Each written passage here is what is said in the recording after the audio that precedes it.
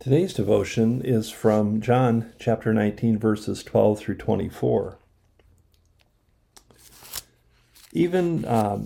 From then on, Pilate tried to release Jesus. But the Jews cried out, "If you release this man, you are no friend of the emperor. Everyone who claims to be a king sets himself against the emperor." When Pilate heard these words, he brought Jesus outside and sat on the judge's bench at a place called the Stone Pavement, or in Hebrew, Gabbatha. Now it was the day of preparation for the Passover, and it was about noon. He said to the Jews, "Here is your king." They cried out, "Away with him! Away with him! Crucify him!" Pilate asked them, "Shall I crucify your king?" The chief priests answered, "We have no king but the emperor." Then he handed him over to them to be crucified. So they took Jesus, and carrying the cross by himself, he went out to what is called the place of the skull, which in Hebrew is called Golgotha. There they crucified him, and with him two others, one on either side, and with Jesus between them. Pilate also had an inscription written and put on the cross. It read, "Jesus of Nazareth, and the King of the Jews." Many of the Jews read this inscription because the place where Jesus was crucified was near the city, and it was written in Hebrew, in Latin, and in Greek. Then the chief priests of the Jews said to Pilate, "Do not write the King of the Jews," but this man said, "I am the King of the Jews." Pilate answered, "What I have written, I have written." When the soldiers had crucified Jesus, they took his clothes and divided them into 4 parts, one for each soldier. They also took his tunic. Now the tunic was seamless, woven in one piece from the top. So they said to one another, "Let us not tear it, but cast lots for it to see who will get it." This was to fulfill what the scripture says, "They divided my clothes among themselves, and for my clothing they cast lots." And this is what the soldiers did. Pilate was a weak and paranoid leader. He combated his weaknesses by using brute force and aggressive forms of violence and humiliation. He found no threat in Jesus, whom he considered to be weak and impotent, and not a threat to anyone. But the religious leaders wanted Jesus crucified, and so they challenged Pilate. "If you release this man, you are no friend of the emperor. You are no friend of Caesar." These Jewish leaders had already lodged a complaint against Pilate with Emperor Tiberius Caesar. And Pilate knew that they wouldn't hesitate to go over his head again. In order to get Jesus executed, the Jewish authorities act more like loyal subjects to Rome than to God.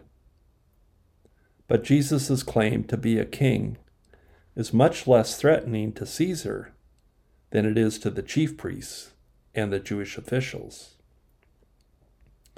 Pilate capitulates and brings Jesus out while Pilate goes to sit on the judgment bench. This happens on the day of preparation for the Passover. So just as Jesus is being prepared to be executed, so are the Passover lambs being slaughtered for the Passover meals. As Pilate brings Jesus out, he taunts his Jewish opponents with the words, "Here is your king," knowing that they do not see him as their king. The long-awaited King of the Jews stood before them all, and none of them, absolutely none of them, recognized him. Finally, the crowd shouts, "Take him away! Take him away! Crucify him!" With more taunting, Pilate asked, "Shall I crucify your king?" They reply, "We have no king but Caesar." Yet Israel's scriptures say that the only true king of Israel is God himself. When Jesus is taken for crucifixion, the soldiers take charge of him. Each criminal carried his own cross on his back on the way to the place of execution. The upright beam was already mounted into the ground at the execution site, so it is the cross beam that Jesus carries. At Golgotha, they crucified him. Crucifixion was an agonizing death. The one who was crucified would push up with their legs and pull up with their arms, even though their wounds would sear with pain from the nails. If not pushing and pulling, the crucified would suffocate, which is most often how they ended up dying, when they would lose the strength to pull themselves up, to push themselves up any longer. And it was customary for the executioner to write a charge on a placard and hang it around the neck or attach it to the cross of the one who is crucified. So Pilate himself takes charge of this, and he writes the charge that Jesus has been charged with. Jesus of Nazareth, the King of the Jews.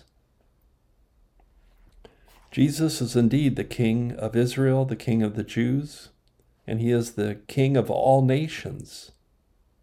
He is the King of kings. And the cross is the means to his exaltation and glory. God's power is made perfect in his weakness. And the soldiers divide up his property, but they draw straws for his tunic because it was woven as one piece from top to bottom, seamless, perhaps a symbol of unity of which the Messiah would draw all people unto himself. And upon this cross, Jesus hangs. But not with just his life in the balance, but ours too. I pray that God will bless your reflection upon this devotion and that God will bless your day.